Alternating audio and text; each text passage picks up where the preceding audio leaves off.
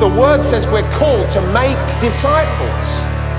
We're growing in the word of God. Jesus Christ was sent to be our Savior. This is the Bromley Town Church podcast. We pray God speaks to you through this message, blessing you as you live out God's word. Stream or download other sermon podcasts via the Bromley Town Church website or by using the SoundCloud app. Head over to bromleytownchurch.com. Well, good morning, everyone. This is our last in the series of Diary of a Disciple. This is a book we've been going through, and it's really just a retelling of the Gospel of Luke in terms that kids can really receive and understand. And it's written for a British audience, so it's got great words like cheek and mate in it. In America, we never heard Jesus and his mates, but in this book, Jesus has some mates, okay? So, the other thing I'd like to explain is you see this wonderful banner up here, and I know it's been mentioned a few times, but it's got this strange word on it, okay? It says thumazo, okay? And so this is a Greek word. It's found in the New Testament quite a few times when it's describing people's reaction to Jesus. When Jesus stood on the boat and calmed the sea, his disciples said, "Who is this man that even the wind and the waves obey him?" Like they'd spent a lot of time with him, but he just took it to a whole nother level. And it means, literally, I don't know if the word's up there, to admire, have an admiration, marvel and wonder. And there's other derivatives of this Greek word that mean amazement. Like people were caught in amazement. We know in places it says, "Who is this man that he speaks with such authority? Isn't he the carpenter's son?" They were amazed with Jesus. And sometimes, because we've heard these stories so frequently, we can kind of diminish them and just treat them like they're normal. But if Jesus showed up today, he would really take our hearts up. He's the one we've come together. That's the reason this house exists, because of the name of Jesus. And there are churches throughout the world because of the amazement of Jesus and who he was. In Orlando, we have friends who work for the Jesus Film Project. Some of them actually go to hostile countries and record the film in native tongues and dialects. And they've told us at great expense that they go to. They sometimes have to set up these little rooms with mattresses, and they have to avoid the local authorities just so that they can get the Jesus film recorded in a language for that people group. Other teams work on the technical end where they, I think it's in France is where they used to go, and they have the Jesus film now in 1,900 languages around the world, almost 2,000 languages. It's a great resource. If you have a friend who speaks primarily another language, you can go and download the Jesus Film Project on an app, and you can get the Jesus film, the whole story of Jesus from the Gospel of John, told in their language, their dialect, almost every dialect of the earth. So, another team actually goes and shows these films with the Jesus Project to remote villages around the world so people get to hear the gospel of Jesus. Our friend took a video of a group of people he showed the Jesus film to once. And he said this was a common response. What he did is he went into a field and they put up 2 wooden poles, and in between those poles they put a bed sheet. And they bring in a projector and they show the Jesus film, the Gospel of John, on these bed sheets. And so a massive crowd gathers around both sides of the sheet because you can see the film through the sheet. Many of these people haven't even seen a movie before, much less know anything of Jesus. And their first reaction of Jesus brought me to tears. Because just their first, wow, the amazement and awe. He healed the sick. Did you see the withered hand be restored? Ears that were deaf from childhood. They're in awe. But then, when it comes to the point where Jesus is brought to the cross, and he's being beaten for our sins and our transgressions, the audience rises up. They're getting totally involved. No injustice. They're writhing with, no, he's an innocent man. They're caught up with the wonder of who Jesus is and what he did. And I hope today that you can capture a bit of that as we read Jesus. That it's not just stories. His life, affected a very specific culture and time. And he broke through in amazing ways so that we would know that he was the Son of God come to the earth to die for our sins. Today's story, this week we're covering chapter 16. I don't have the privilege or the opportunity to bring you a great story like Prodigal Son, okay? Prodigal Son is a story everybody wants to tell because it's a glorious story, the goodness and love of God. Chapter 16 is a hard one. You get into chapter 16 and it's about the dishonest manager and it's about Lazarus being sent to hell. These aren't such great things, are they? But it just shows us that Jesus' words, even today, stun and disturb us. I read them and I think, oh, I know I don't get all of this, but I think I have something from it to share with you today. The first story in Luke 16 comes from verses 1 through 13, and it is the story of the dishonest manager. In this story, there's a man running a business, and he's been dishonest with his owner's goods. And so the owner comes in and says, you're going to be fired, get your books in order, you're going to have to hit town. Now, I had Stuart build me a gate because this is important to the story. In this story, there is a man who is the manager. He's on this side of the story, and he's just learned that a big change is going to happen. He knows in a moment he's going from employment, being taken care of and having more than enough, and soon he's going to be on the other side. He's going to be unemployed, possibly begging on the streets. And this man says, what am I going to do? I'm too old to go dig ditches. I'm too old to do labor. How am I going to handle this big change that's coming? And the man dishonestly goes back to his accounting books. And all this money isn't his, mind you. These are all people that owe debts to the owner of the company. And people come to him, he pulls them and says, how much do you owe my master? And the guy says something like, 100 gallons of oil. Okay, we'll mark it down to 50. You like me, right? Yeah, we got a deal here. You notice, see the numbers? Okay, we're friends. Okay, calls in another guy. Hey, how many barrels of wheat do you owe my master? Says, 3,000. Okay, I'm going to cut this in half. You see this? You only owe half that. Are we friends? You like me, right? You've got an extra bedroom in your house, right? Just keep that in mind. So he's preparing for the change that's coming in a dishonest way. He's using the wealth at his disposal to plan ahead. Now, interestingly, when Jesus reflects on this story he's told, he commends the dishonest manager for making preparations, for taking care of things, and using wealth to make friends for himself. He doesn't commend his dishonesty, but he commends his willingness to use wealth to plan ahead. So that when he goes through this door, he has people who will take care of him on the other side. So he is prepared ahead for himself. We need to make preparations because the final line in this story that Jesus tells completely puts a whole another edge to it. In Luke 16:9, Jesus says, here's the lesson. This is what I want you to learn from the story. This is the point I'm trying to bring out. Use your worldly resources to benefit others and make friends. Then, when your possessions are gone, they will welcome you into an eternal home.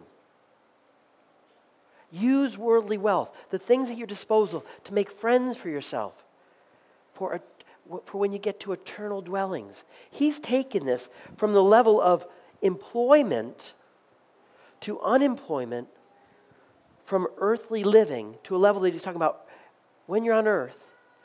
Do what you can to prepare for heavenly dwellings or eternal dwellings. Prepare ahead. Now, this man did prepare, okay? But we don't always prepare. We have this balloon, okay? And I have this pin, okay?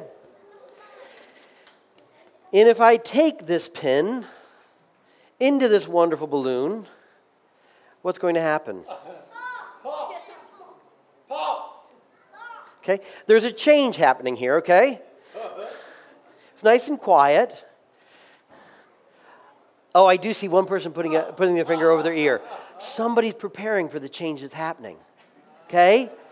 Because we don't want to hear that. Now we're on the other side. Some of you prepared. Some of you prepared. Now, kids, if you're really not good at school coming up soon, teachers do have a weapon at their disposal, right? Okay? A change is going to happen in a moment, okay? How many people really hate this? Oh, I see your ears over. I'm not going to go that far. But you get the idea that when you know something's going to happen, you try to prepare, okay? You brace yourself for it. You do what you can to protect yourself. Later in the Gospel of Luke, we hear the second main story in the chapter of a man who did not prepare. In preparation, I think, can be the overriding theme of chapter 16. Kids, you're going back to school.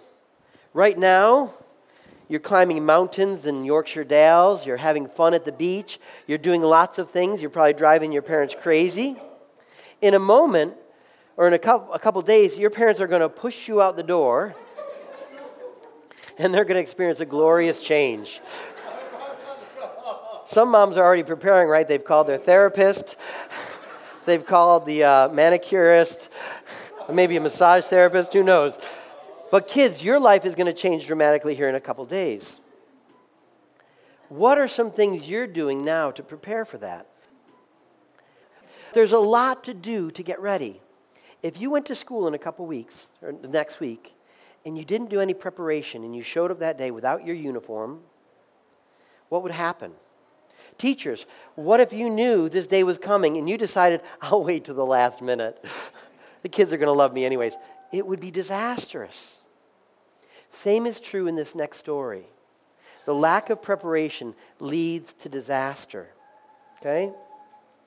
The second story is Luke chapter 16, verses 19 through 31.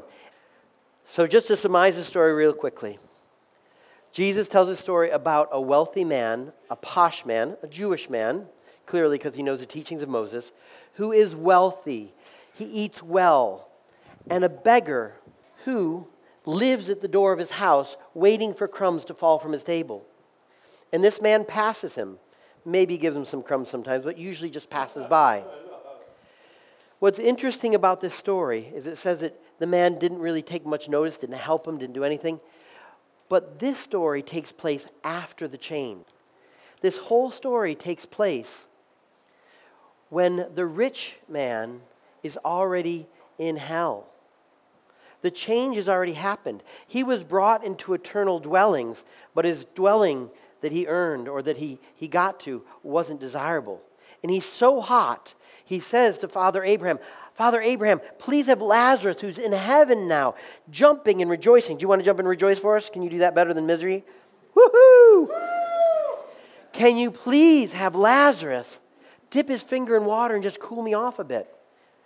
And Father Abraham says, no, there's a division between us. The chasm's been fixed. They can't come here and you can't go there.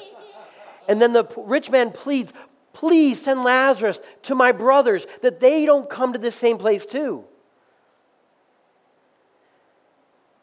And Abraham says, no. If they didn't listen to Moses and the prophets, then they won't listen even if somebody comes to them risen from the dead. So in this story, this man, there's no hope. There's no pleading. There's no doing anything at this point. He's completely made his decision by not preparing. He knew the teachings of the Scriptures. He knew the call to generosity. It's not just a New Testament thing. The Jewish people have generosity for years. It's part of the nature of who God is. Generosity is God. And so even the Old Testament is infused with this idea of taking care of the sojourner, the orphan, the widow. It's all in there. And he ignored it. He never prepared. He never got ready. He just went on his way. Do we believe there's a change coming? Do we believe that there's a real change, that there's a passing away from the earthly life into a spiritual one, to a heavenly one, to an eternal dwelling? Do we really believe that? If we do, this chapter is telling us we need to prepare. We need to get ready. Now, we know, I just want to be clear on this, we know that we can't earn our way into heaven, okay? And we'll cover that in just a bit. But there's some reason that God wants us to begin to exhibit his heart here on earth. He doesn't just want us to have heaven there. The Lord's Prayer is, Lord, let your will be done on earth or as it is in heaven. Let your will up in heaven be done here on this side. And he wants us to be conduits of the nature and character of God here, now, before we get there. Let me try to bring this home. God is a generous God. He's a giving God. As I said before, he's commanded throughout the scriptures to be kind to the poor, the widow, the orphans, to take care of people. So it's within the nature and fabric of who God is to be generous. So heaven is going to be a very generous place because his will is being done there. The fabric and nature of heaven is generosity. We think also of the fruit of the Spirit. Patience, kindness, joy, love, self-control. These are the nature of the Holy Spirit of God. That nature is the atmosphere and fabric of heaven. Kindness, mercy, goodness, people naturally caring for each other, loving each other, not having to fear for them being taken care of. What is of earth? Fear, worry, doubt, selfishness, pride. All those things are of earth.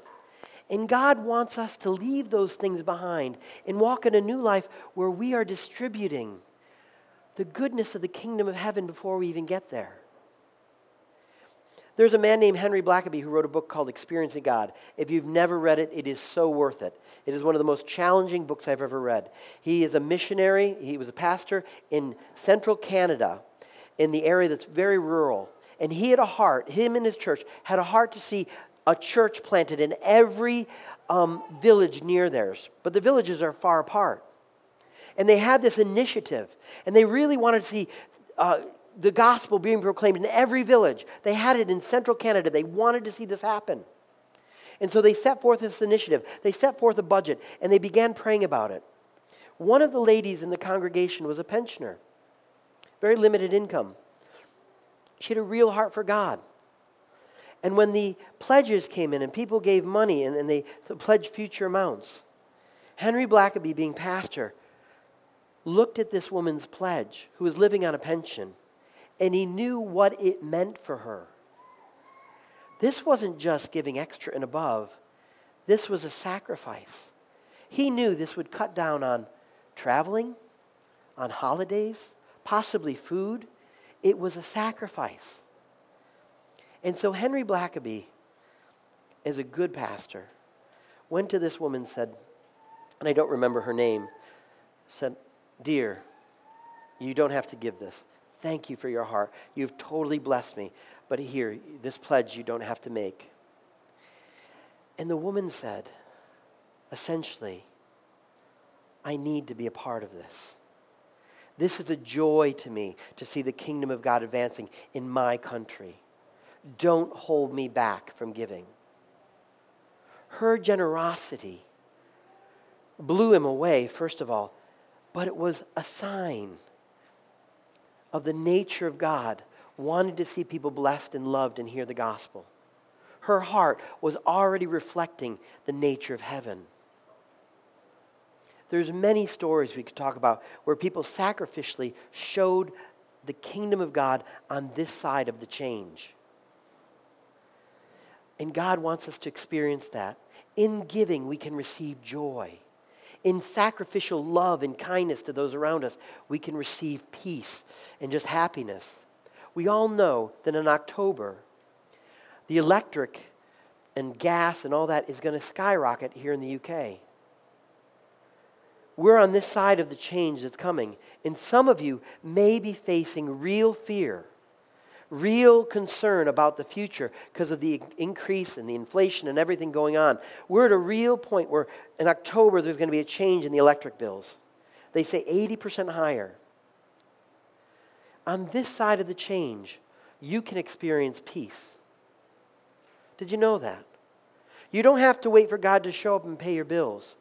In this place, before the change happens, you can begin plowing into your trust. God, I trust you. God, I say that you're the God of heaven and earth. You're the one who invented electricity. You know power. You know bills. You know how to take care of me. You are my God. You are my shepherd. And we begin plowing in to that so that the fears of this earth, the things that don't reflect the glory of God, can begin to disappear even before the change happens. And we can begin to reflect the peace of heaven. Are you going to prepare for the change that's coming? Now, I want to just end quickly with 3 points. First of all, I want to underscore that there is nothing you can do as a good work to earn your way into heaven, to leave this earth and to get into heaven. There's nothing you can do other than to repent of your sins and say, God, I am not like you. You are perfect in all your ways. Forgive me for my ways. Forgive me for my apathy, for my distance from you. God, I accept that the blood of Jesus Christ paid for every sin completely, and you said I would be made whiter than snow in your eyes.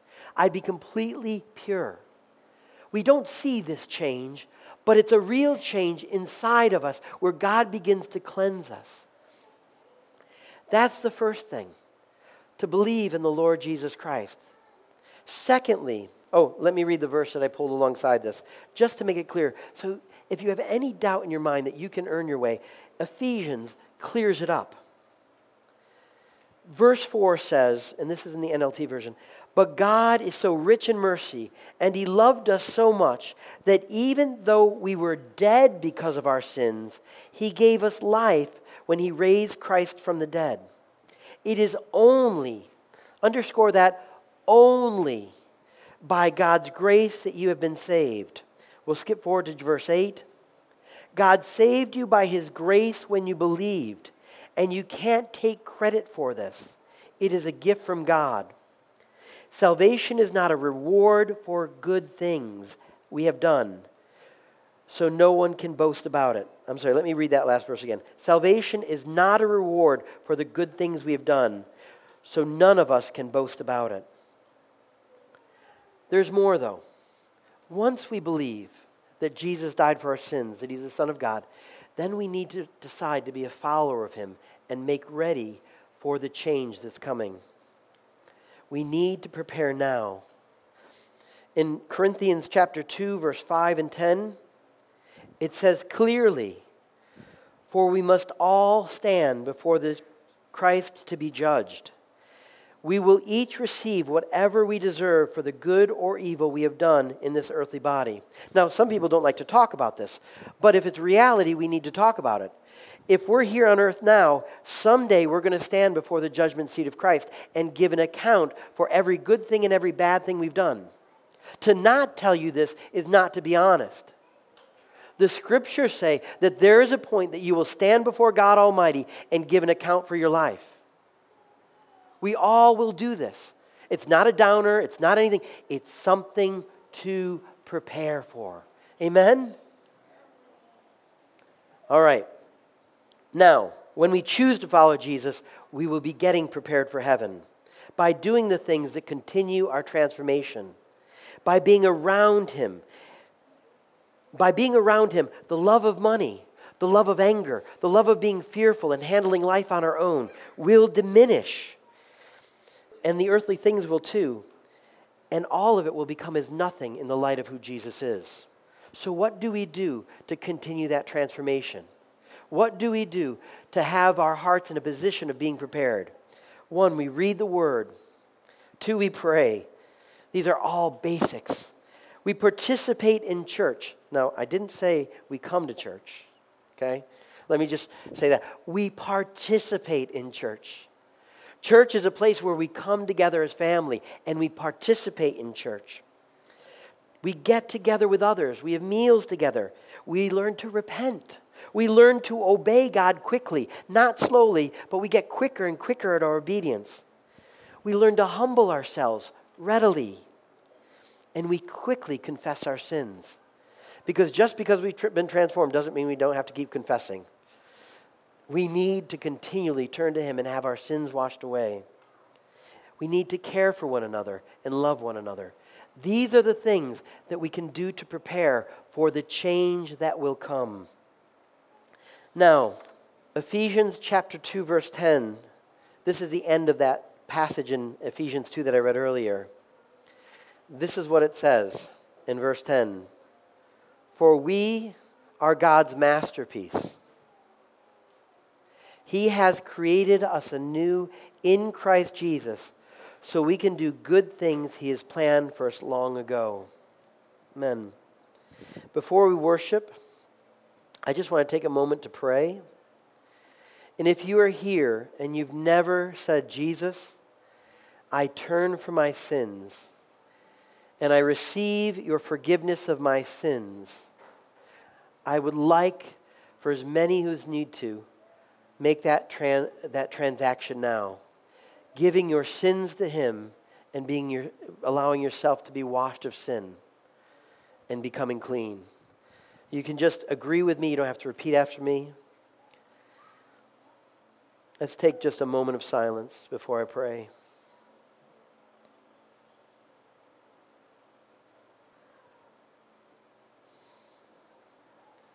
Lord Jesus, there is a change that is coming.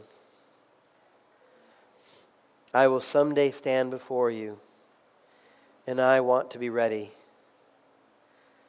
Lord Jesus, I repent. I turn from my sins. And I say that you're magnificent, and I am not. You're powerful, and I am not. You're amazing. And God, and I fall so short. Forgive me of my sins, God. Forgive me of my anger, my bitterness, my rage, my selfishness, my self-centeredness, God, all the things, God, that you know. You know my past. You know the swings and the playgrounds I played on as a child. You know the schools I went to. You've been speaking to me all these years because you love me.